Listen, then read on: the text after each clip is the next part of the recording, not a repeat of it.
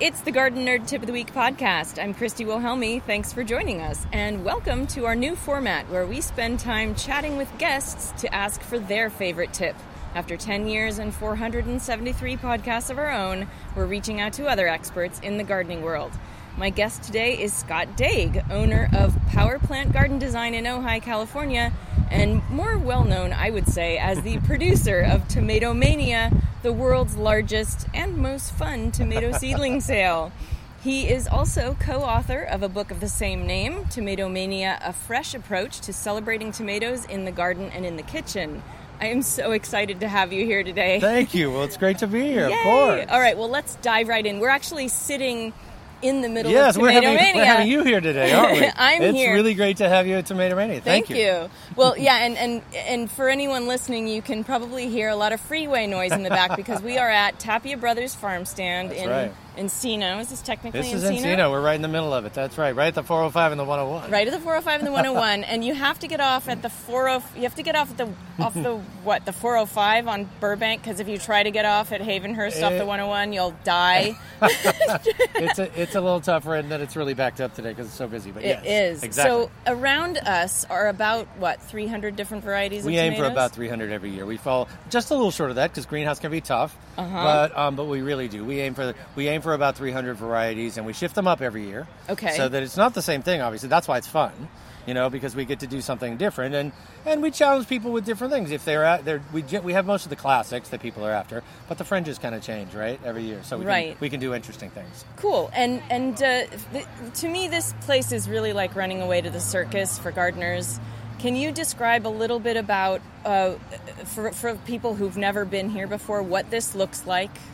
My gosh, it's a pasture full of tomato plants. I mean, that's pretty much what it is. We nestle in between the farm stand itself and a field, right? And there's hay bales and just rows and rows and rows of tomatoes, all signed, all sort of identified, and sort of encouraging words, hopefully, about each of them, or things that help people choose. Yes. And everybody is just, sort of walking around with their jaw on the ground because it's really hard to pick. And when I first started coming to Tomato Mania, it was all the plants were in alphabetical order. Is that still the case? Well, they are. We've varied that a little bit. Okay. In that we have now what we call Cherry Island. Ooh, exciting. So you can go right to Cherry Island to get your cherry fix all at once. Awesome. But generally we do. We keep them in alphabetical order because we figure it's basically the only...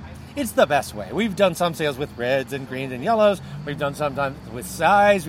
This is kind of the best way we figure. So there you are. That makes sense. I prefer things to be organized in such a fashion.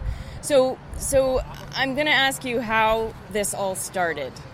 Gosh, here at Tapia it started... Well, the Tomato Mania itself started at the most wonderful nursery in the world called Hortus in Pasadena. Hortus, God bless the Hortus. mythical, the very mythical now Hortus, yes. Which was amazing. And Gary Jones, my buddy who owned the nursery, started it. I worked for him for a few years, and this was my baby.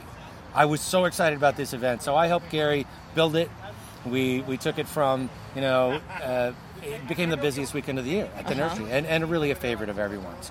So it was a big deal, and then, of course, when the nursery had to close, this was the one thing that I could help keep alive, and I was so excited to do that. So that's why we're still here. So we popped it out of the nursery. The first attempt here, actually, this was at the Tapia Brothers Farm Stand. After the nursery, we proved it could stand outside the nursery, and of course, since then we've been in 25 cities, 5 states, all over, trying to see where it works best. That's incredible. Yeah, it's fun. And this is just a little insert here, side note, that I brazenly emailed you from my work computer at my full-time day job. I love that. Back in the day, to ask you about your transition from working for someone else to being, to self-employment. Before I myself made the leap to Garden Nerd, and your advice, I remember, was so helpful, and I just want to thank you for that. That's so nice. That was over 10 years ago. I love it. Look at you now. Look at me now. See there? I'm interviewing That's you. Incredible. I love this. That's incredible. So I have a question, because you live in Ojai, yes. where it, as someone from Ojai said, gets to be $110 out there. It gets like 110 degrees or ish. And so how do you deal with growing? What does your garden look like around that time? Well, we garden in Ojai in the middle of pastures, so it looks like Fort Knox is what it looks like. The gopher wire, the snake wire, the 6-inch fence, or 6-foot fence, excuse me, the aviary netting. I mean, we really are locked in. Okay. In the garden where we are most successful, I should add. I garden outside of that because I just need more space. Right. But No one ever has enough No, space. we have a big 30 by 60, and no, that's never enough space for everything you want to put in there. But that's our test garden, and how do we deal with the heat? I mean, oddly enough, I think the aviary netting is it cools a little bit, even as wide as that is. Yeah. It cools slightly. But here's the deal. I mean, I think if you're managing your soils correctly and well, you're amending and they're rich. Number 2, you're mulching to protect what you can protect, Yes. right? And then you get your water right. Tomatoes want it hot. They don't necessarily want it to be 110, and that's mostly for you because pollen's going to become infertile, and you're not going to get any pollination during that period. That was right? my next so question. That's a really bad idea. Right. But in terms of the plant, just living, it's fine. Come on, these guys. This is a Mediterranean native, if you will. Right. That's where they came from, native Mediterranean spaces. So it's not that they don't thrive in the heat, because believe it, they do. They just won't operate so well in the heat, and look, no fruit means they're not operating. Right. So that's not good, right? Exactly, So because pollen drops at around 90 degrees. over 90, it's dicey. Right, and so are you planting your tomato? What's your strategy? Well, look, you can strategize all day long, and then the weather happens. Right. Right. So each year we hope that we get a kind, cool May, or cool. It's Kind and cool May. building into a nice June that builds into a nice July. That never happens. So we plant early, mid-season, and late tomatoes. Right. I plant in succession, which is huge. Yes. It's lovely to fill your garden all at once with tomatoes, but if you plant 2 tomatoes every 3 weeks, from now until the middle of June, if you have that space, that way you're varying those flowering times, which means you might outsmart the heat waves. That's a good We idea. like that, right? That's a great smart. idea. So if you have the space, that's great. Or, find another pot that you can put something in later in, or whatever. So succession planting, doing those physical things that you can, that you can do to help. But look, if it's 95, 100 degrees, there's just not a lot you can do about that. Right, and even shade cloth won't really do anything about that. It makes it shadier and hot. Right. So you still get you still get that toughness. So we are dependent on the weather. We're farmers. Yes. You put I say this in my classes, right? Right. You put in a tomato, you're a farmer now. Yeah. And so we deal with the same kind of challenges, and the environmental effects of a summer is the biggest one. Right. So I want to talk about your book for a moment. Thank you. It's beautifully filled with photographs, gorgeous photographs, and great advice. Can you tell us a few details about the book, or how the opportunity to write it came about? Well, we had done a couple years ago. Well, I should say a couple years ago, 15 years ago. I started with go to Kinko's and do a bunch of copies and put a cover on it, and hey, here's some tips, And so we did that. We did that 3 or 4 years in succession, and we're very kind of loving that. Yeah. And then I guess with the advent of technology and stuff, we sized up and did our own self-published smaller version of the book about 5 years ago. Okay. So we had a small 70-page, full color, the whole thing, kind of a guide to growing. And that was actually the pitch to the publisher. Oh. And we said, we can do this bigger. And we can add recipes. And we can expound on more things because we have more space. And so we ended up with a 200-page book.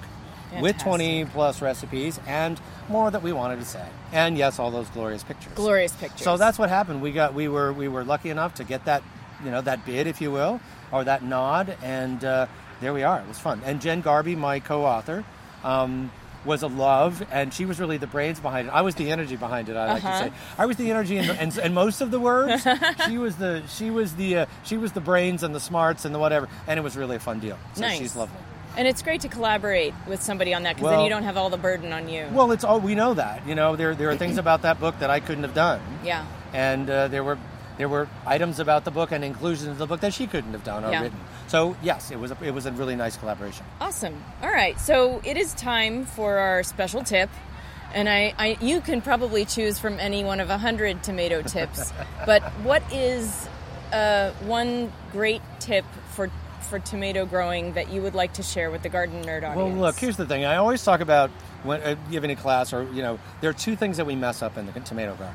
Generally, we can figure out where to plant them. Yes. The kinds, well, that's arbitrary, and most of them will do well and all that. There are 2 things we screw up: fertilizer and water. Yeah. So my tip's about water. Okay.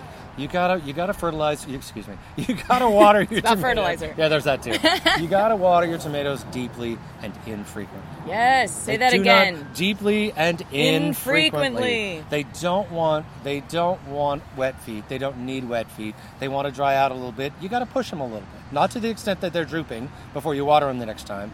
But like I always say, look, it's like a puppy. Start training them early. Mm-hmm. See if you can water them every third day and they look good and they're fine. Then go to every fourth day. Then go to every fifth day. Now, container growers out there, forget all of that if you're in. Right. Forget all of that if you're growing in containers. Because hottest days of the summer, you might be watering every day. You just have to know your situation and water for the size of your pot, the location of your pot, all of that. So you have to make, the pot will require a little bit more of the gardener. But in the ground, deep infrequent water sets up a well of water below those roots, directs the root downward, provides something on a windy, hot, whatever day. The plant has a reservoir. Yeah. That's what you want. Awesome. And that gets the job done. That is good. Now, do you feel the same? Because I know that some people consider raised beds sort of in between in-ground planting and containers. They are a hybrid. They are absolutely a hybrid. And I find that they dry out more quickly than in-ground. They do. There are many bonuses to growing in a raised bed. Yeah. There are additional challenges. Yes, there are. So we love the convenience. We love the real estate. We love the getting it out of, diseased soils, whatever your reasons might be for doing that. They're all good. But make sure that the soil in there is representative of, it's, the opportunity to produce a perfect soil. Mm-hmm. And I think, in my raised beds, I'm after a soil that is more similar to ground soil than to a potting soil. Yeah. I will not fill that sucker with potting soil. Right. I want some planting mix in there. I want some heavier stuff in there. You're going to get drainage just fine via, the height of what you're doing. Yeah. So I just make sure I make sure that there's a little more dense soil in there, right? And it's not all light and pithy and the water goes straight through and now, you got 3 feet of container to manage or whatever it is. Right. It's a huge advantage, but yes, know how quickly it's draining. It can be a little tricky. And also the other thing, Christy, is that soil, that large amount of soil, also can take a while just to acclimate, just to settle in. Right. I've had raised beds that the first year are terrible. Second year, we'll make it happen because the soils have had a chance to set up a system. Right, and that's interesting. The microbiology is finding it, and there's there's a lot more going on. And so I think the first year you act like it's a complete pot. Mm-hmm. Second year you act like it's a little bit more of a hybrid, and you're good to go. Yeah. Well, I'm gonna break the code here and ask for that fertilizer tip as well. I love it. Why not? 2 tips. I like that. Yes. Tomato mania, get a little crazy. Don't overdo it. Okay. Don't overdo the fertilizer. Look, I have people who tell me they get great tomatoes if they put fertilizer in their water and they water every time they fertilize. Mm-hmm. Or yes, they fertilize every time they water. That one. Got it. But that's okay if you're not doing a full strength fertilizer. Mm-hmm. Tomatoes are greedy. They're going to use every bit of fertilizer you give them. Yes. So this is the email I get in July every year. My tomatoes are amazing. They're 10 feet tall. They're green. They're glorious. There's not a tomato in sight. What's going on? Right. And I say, how are you watering and how are you fertilizing? And generally it's too much of both. Too much of both. The plant's too happy. And too much nitrogen. Well, primarily, and that could be a shift or an imbalance in the fertilizer that you're giving. Know the basics, people. When you buy fertilizer, find out what you're giving it, right? Mm-hmm. And know that for sure. But I use the watering example only to say that, look, you can fertilize any way you want. Just control it. If you're doing it in water, you've got to use a small dosage all the time. That's fine. Right. If you're going to do a granular, follow the directions and then kick it up a couple weeks. Every 5 or 6 weeks, give it in the ground. Do some fertilizing. In a container, you better be fertilizing every 10 days. Yeah. Because that's all you're giving. All it can get is what you give it. Right. It can't reach deep for nutrients. So it's different. Again, it's different for every situation. Again, the raised bed. Right. Same thing. That's going away more quickly. So know your situation, know that product that you're using, and give it enough. Just don't give it too much.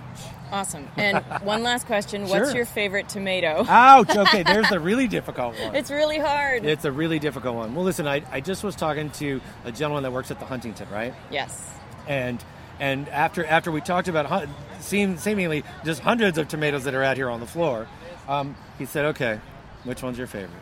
And I had to go to that. I had to go to that one that I like it as much as other ones, but it's the one that I miss if I don't plant it. Oh, you know the little French Jean Flamme? Yeah, Jean Flamme is my favorite. Yeah, one of my favorites. I mean, I feel funny if I don't have that in the garden. Now, you could set that next to 5 others, and I might go, okay, the taste of that one is maybe a little bit better than that one, but that's got a strange kind of a draw for me, and I love it. I think it's great. It works for so many people, and it's I'd have to say that one. Okay, Jean Flamme. For today.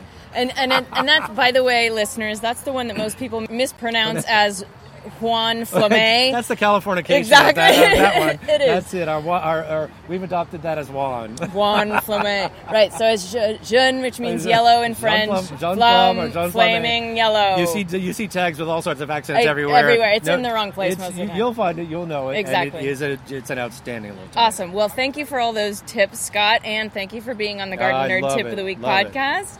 All right, Garden Nerds, for more information about Scott Daig and Tomato Mania, you'll find that on gardennerd.com this week. We're going to share links to his website and book, as well as a nifty 30-minute video from the Google Kitchen, where Scott shares tomato recipes and other awesome tomato growing advice. So that's it for this week. Subscribe to this podcast on iTunes or wherever you listen.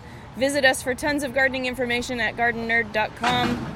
And you'll find us, and there's the trash truck, you'll find us on Instagram and Twitter at GardenNerd1, on Facebook at GardenNerd.com, and of course our Garden Nerd YouTube channel. Happy gardening!